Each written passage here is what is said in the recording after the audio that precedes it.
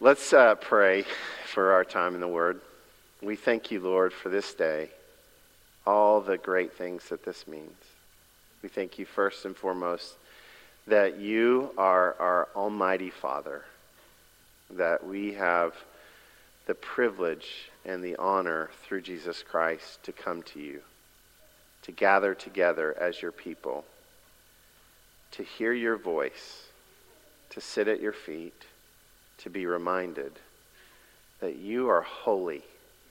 Holy, holy, holy is the Lord God Almighty. There is none like you. So we pray that we may experience a glimpse of that holiness today, and that we might be changed by it. We might be brought near to your kingdom. And as we have heard Isaiah say, here we are, send us. We pray this in the mighty, mighty name of Jesus. Amen. So in a Baptist church where the pastor gets ready before the church, there's a picture of Jesus. In a Catholic church, there's a picture of Mary.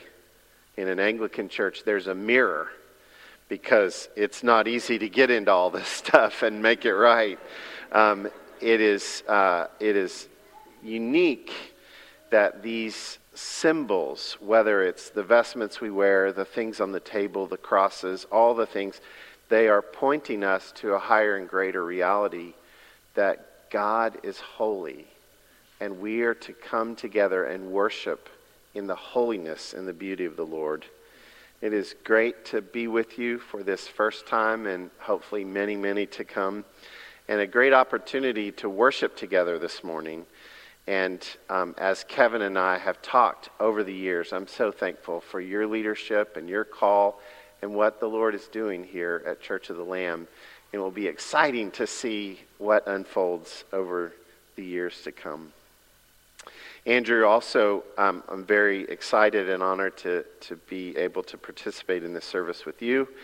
It is, as Kevin mentioned, the first ordination of a priest. I mentioned last night, if you think he's nervous, I'm way more nervous.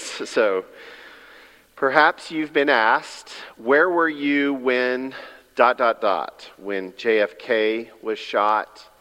For some of you, when Woodstock happened, or Neil Armstrong landed on the moon, or Princess Diana and Charles were married, or when the Berlin Wall came down, or 9/11, or when the great North American theologian Justin Bieber released his first album in 2007.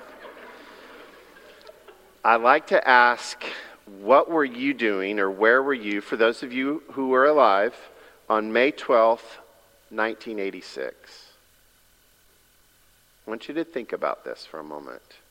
Think hard.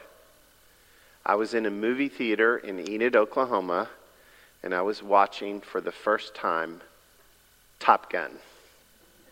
Highway to the Danger Zone. You've lost the love and feeling. I feel the need for speed. You don't know me that well, so you don't know my sense of humor yet, but just hang with me. Angela Kay and I went to Top Gun the other night, the second one, the better one. It was actually a really good movie. How many of you have seen Top Gun? Y'all need to get out more. The movie is about a threat from another government, and how Maverick, who's washed up and used up and is about to be sent out to pasture, trains a new generation of pilots to save the world. I won't spoil anything for you, but what runs through the story is this web of relationships, vocation.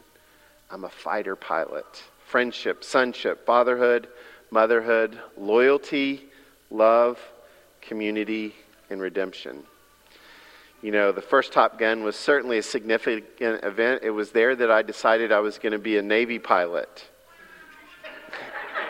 See how that worked out for me. Our lives are marked by significant events and times. The prophet Isaiah is a remarkable prophet. Scholars would say the writing of Isaiah is Hebrew at its highest. He was the son of a priest. Most think he was possibly a priest himself. Isaiah prophesied and taught and lived under 4 kings in Judah, and most of them were not so good. His message was this: the Lord is my salvation. There is hope even when things come crumbling down, because the Lord is our salvation. So what I want to chat this morning with you about are 3 thoughts out of this great passage. First, I want you to see the power of faith-shaking events. Secondly, the holiness of God. And thirdly, that we are made clean for God's purposes. So faith-shaking events, the holiness of God, and that we are made clean for God's purposes. So first one, the faith-shaking event. Isaiah, his call to be a prophet in the land comes in the midst of a catastrophic, world-changing event for his people. King Uzziah, the great king of Judah, who in the annals of Israel's history was a pretty good king, sort of blew it at the end, but for 52 years, this king brought security and stability and prosperity to the nation. And upon his death, it left the whole world of Judah in insecurity and fear and wonder. King Uzziah ruled as the impending doom was coming upon Judah. Syria had just sacked the northern kingdom. And so the people were wondering, what's going to happen to us? And God called Isaiah to be a prophet to remind them of his purposes and his promises. I want you to think about this morning.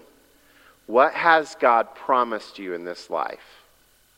He has not promised you everything will work out well. That if you work hard, you'll be rewarded. That if you just obey, good things will come your way. He has not promised those things to us.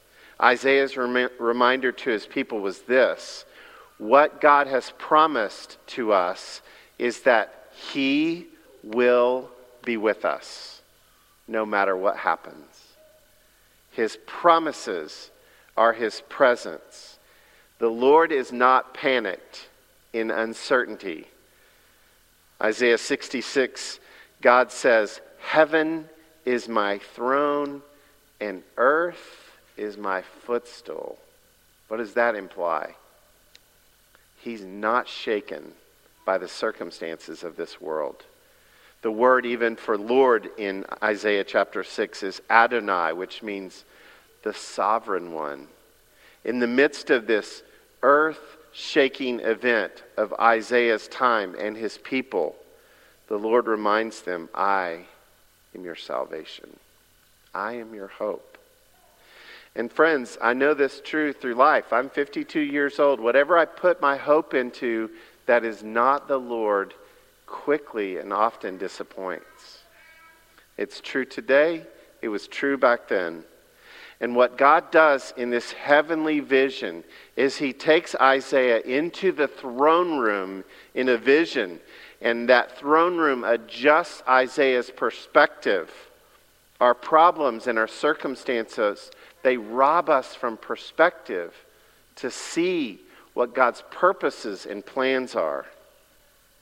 This is why God calls Isaiah in the midst of this shaking. Have you ever been shaken? Has your life been shaken by circumstances? It's often in the shaking that clarity comes and that we see the call of God. Which brings me to the second point. Isaiah's experience of the holiness of God. The impact of him seeing God high and lofty. His train filling the temple. There's this parallel in Revelation chapter 4. Listen to this. The writer John says, after these tribulations and these difficult things, he says, after this I looked, and there was before me a door standing open in heaven, and the voice I had heard first speaking to me like a trumpet said, "Come up here, and I will show you what must take place after this." At once I was in the Spirit, And there before me was a throne in heaven with someone sitting on it. And each of the 4 living creatures had 6 wings and was covered with eyes all around, even under its wings. Day and night they never stopped saying, "Holy, holy, holy is the Lord God Almighty, who was and is to come." Whenever the living creatures give glory, honor, and thanks to him who sits on the throne and who lives forever and ever, the 24 elders fall down before him who sits on the throne and worship him who lives forever and ever. There's a sense of worship that is drawing near. Latreia means to draw near, as if to embrace. But there's also a sense of worship which is to be utterly flattened on your face and overwhelmed with the holiness of God. I think Anglican services do it best when we blend together this formality with informality. This sense that what we're doing in here is holy things for holy people. Holiness is taking God very seriously. Self-righteousness is taking ourselves too seriously. The word holy means kadosh. It means to be cut off, to be removed, a class of your own, utterly singular, set apart, completely, utterly separate. Objects and people can be set apart for noble purpose. Andrew, today we are setting you apart for a noble purpose. Listen to Exodus 40. Moses tells the people, "Place the altar of burnt offering in the front of the entrance to the tabernacle, the tent of meeting," this place of holiness. "Place the basin between the tent of meeting and the altar and put water in it. Set up the courtyard around it and put the curtain at the entrance to the courtyard. Take the anointing oil and anoint the tabernacle with everything in it. Consecrate it and all its furnishings, and it will be holy. Bring Aaron and his sons to the entrance to the tent of meeting and wash them with water. Then dress them in sacred garments. Anoint him and consecrate him so that he may serve me as a priest. Bring his sons and dress them in tunics. Anoint them just as you anointed their fathers, so they may serve me as priests. Their anointing will be to a priesthood that will continue throughout their generations." Moses did everything just as the Lord commanded him. The holiness of God is his most noted attribute. Now, in our culture, we are very friendly and informal. We like to think of God's attributes as his love, his mercy, his grace, and those are true. But his holiness runs through all of them. God's love for you is a holy love. His grace to you is a holy grace. He's called holy in the book of Isaiah 30 times, the Holy One of Israel. Even when the demons see Jesus, they call him the Holy One of Israel. In the whole Bible, the word holy is used 637 times. But there's 2 places where the word holy is added, the triple word holy, the trihagion. It's to emphasize his central core character. Holy, holy, holy. No other attribute is repeated like this. We don't say God is love, love, love. Or God is grace, grace, grace. Although he is very much those things. And most of us would probably pick some other attribute or characteristic to extol. His mercy, his love. But Isaiah's vision of God is his holiness. Why is holiness so important? It's kind of an odd word. We don't use it very much. We wouldn't say something's holy. His holiness makes a distinction between us and him. We are not God. We are not even like a God. He is completely unique. And without Jesus, no one comes close to him. Philip asked Jesus in the New Testament, could you just show us the Father? And Jesus says, Philip, if you see me, you see the Father. For I am the way, I am the truth, I am the life. No one comes to the Father but through me. Why? Because we cannot approach God in his holiness without Jesus. His holiness also shines light on corruption. Isaiah, in seeing this immense vision of God, says, woe is me, for I am undone. Another translation says, I am ruined. When's the last time you've had an encounter of God's holiness and it smacks you and it reminds you of his beauty and his majesty and our fragility and our weakness? Isaiah's exposure to the holiness of God is his undoing. It's as if he was seeing almost a mirror display God's holiness in his life, and he's confronted with who he is and how he is. This happens in other places. In the book of Job, when Job sees God in his magnificent vision and tempest, he says, I abhor myself. John in the book of Revelation falls. He says, I saw a vision and I fell at my feet as a dead man. Peter, when he sees Jesus at the Sea of Galilee in the fish catch moment, he says, I am an unclean man. Stay away from me. A.W. Tozer once said, we cannot grasp the true meaning of the divine holiness by thinking of someone or something very pure and then raising the concept to the highest degree we're capable of. Let's take someone really holy, maybe Mother Teresa, and raise her up. No. God's holiness is not simply the best we know, infinitely better. We know nothing like the divine holiness. It stands apart, unique, unapproachable, incomprehensible, and unattainable. Holy is the way God is. To be holy, he does not conform to a standard. He is the standard. And what does Isaiah experience in this vision, in this confrontation of God's holiness? He recognizes that he lives among a people, and he is a person that does not value truth. We live in a day that no longer values truth. We value our story, our narrative, our identity. Truth is irrelevant. Image is everything. It was like this in Isaiah's day as well. And he's confronted with this.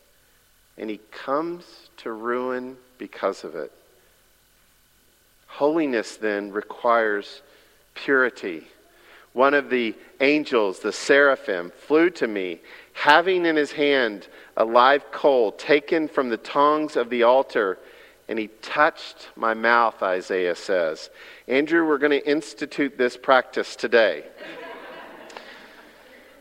Behold, the angel says, your iniquity, your stains of your life are taken away, and your sin is purified.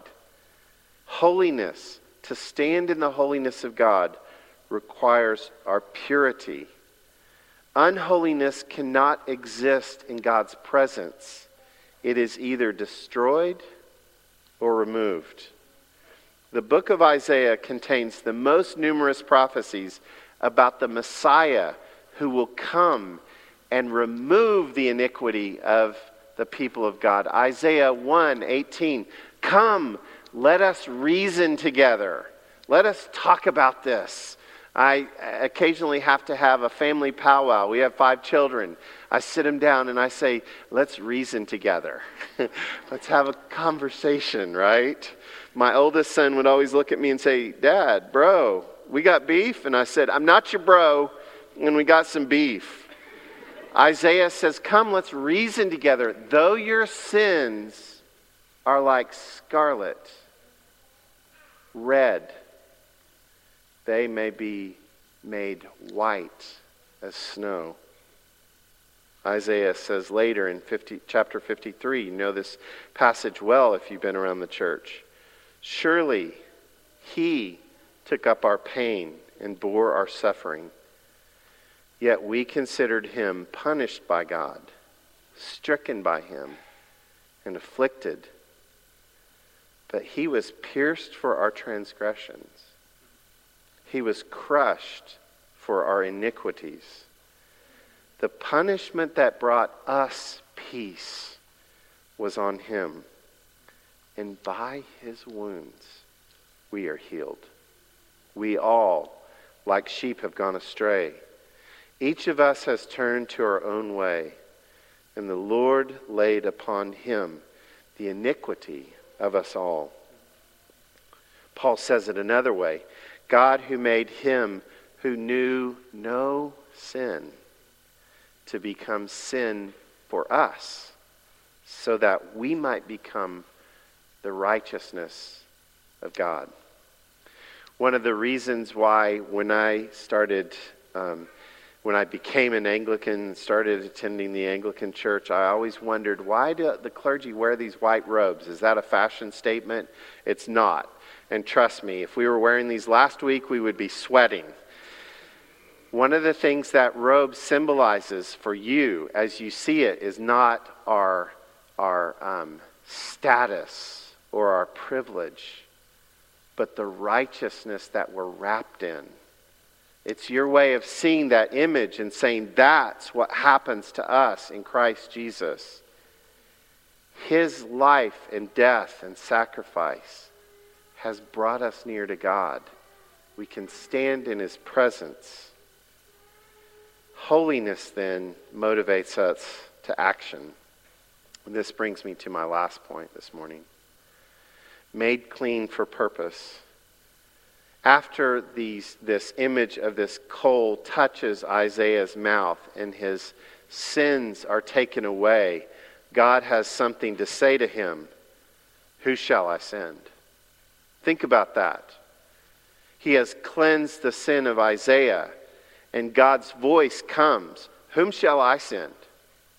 Who will go for us? And Isaiah's response to being made clean in righteousness by God's work is to say, here I am, send me, Lord. Now, I've been a pastor for 26 years, and I've often marveled at announcements at church where they trot out someone who works with children, and they bring a little child, and they say, these children are lonely, and they're hurting, and we need volunteers in the nursery. And they dish out tremendous guilt upon you to goad you into serving in the nursery. This is not the way the kingdom of God works. It's not through guilt and shame. Little lonely children, who will go for them? But rather it's a response to the holiness of God, his mercy in our life. To be made righteous motivates us to action, to say, thank you, Lord. Now send me wherever it is you desire. Andrew, I want to tell you a few things that you face today.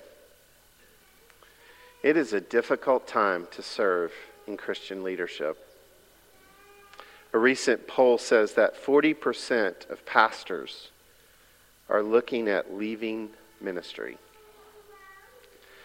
We know from other statistics that people who go into ministry, more than 80% who go into full-time vocational ministry leave within 5 years. It's difficult, and it's getting more difficult. And why is that? Well, I think Isaiah's words are a truth to us.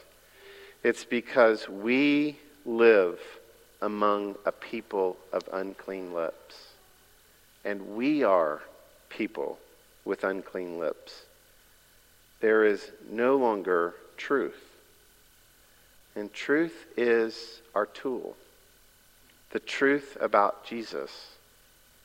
To speak truth about him, not ourselves. Paul says we don't commend ourselves. We preach Christ crucified. Why would anyone want to do what you're doing? Because of the encounter of God. Because of an experience of his holiness. Because of the gift of his mercy and grace in our lives. Because we come to the end of ourselves and we see his beauty and his glory, and we fall down and worship, and we can't not do anything else but serve the Lord. Ministry is not a good way to make a living. On December 4th, 2002, Bishop Thad Barnum came and ordained me as a priest. And afterwards, my parents, who were not excited about my call to ministry, they said, "We wish you would do something else." And they were not dishonest in their words. My dad handed me a little plaque. I still have it in my office. And it says, "Ministry. The pay isn't great, but the benefits are out of this world." But if you are cleansed by God's grace, you will want to serve him. Let me say that again. If you're cleansed by the grace of God, you will want to serve him. You want to flourish in this world? You want to be a whole, balanced person? Then you seek, strive for, search for, and gaze upon the holiness of God. And your life will come into clear meaning. Andrew, we want to bless you today as you seek this call. I want to remind us all, as we watch what is happening to Andrew, this setting apart, be reminded that in Christ you are set apart. You are a chosen people, a royal priesthood, a holy nation. You are to be holy as God is holy. And you will see his face. And you will experience his glory. Let us pray. Thank you, Lord, for the mercy of Jesus, the author and perfecter of our faith, who has brought us near to you, who has cleansed us of our sin, who has made us pure and holy. Forgive us, Lord, our sins, and strengthen us to be your people in this day and for your glory.